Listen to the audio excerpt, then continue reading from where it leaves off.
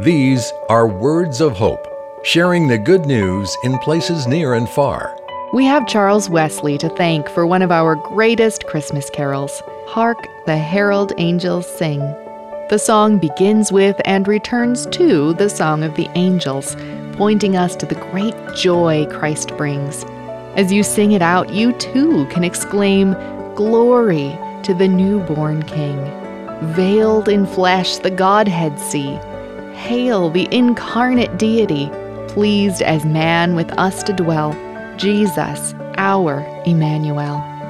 God was pleased to dwell with us as a man, and because of that, Jesus truly is God with us, now and forever. You've been listening to Words of Hope. Download Christmas devotionals and activities for kids and adults at woh.org/lessons.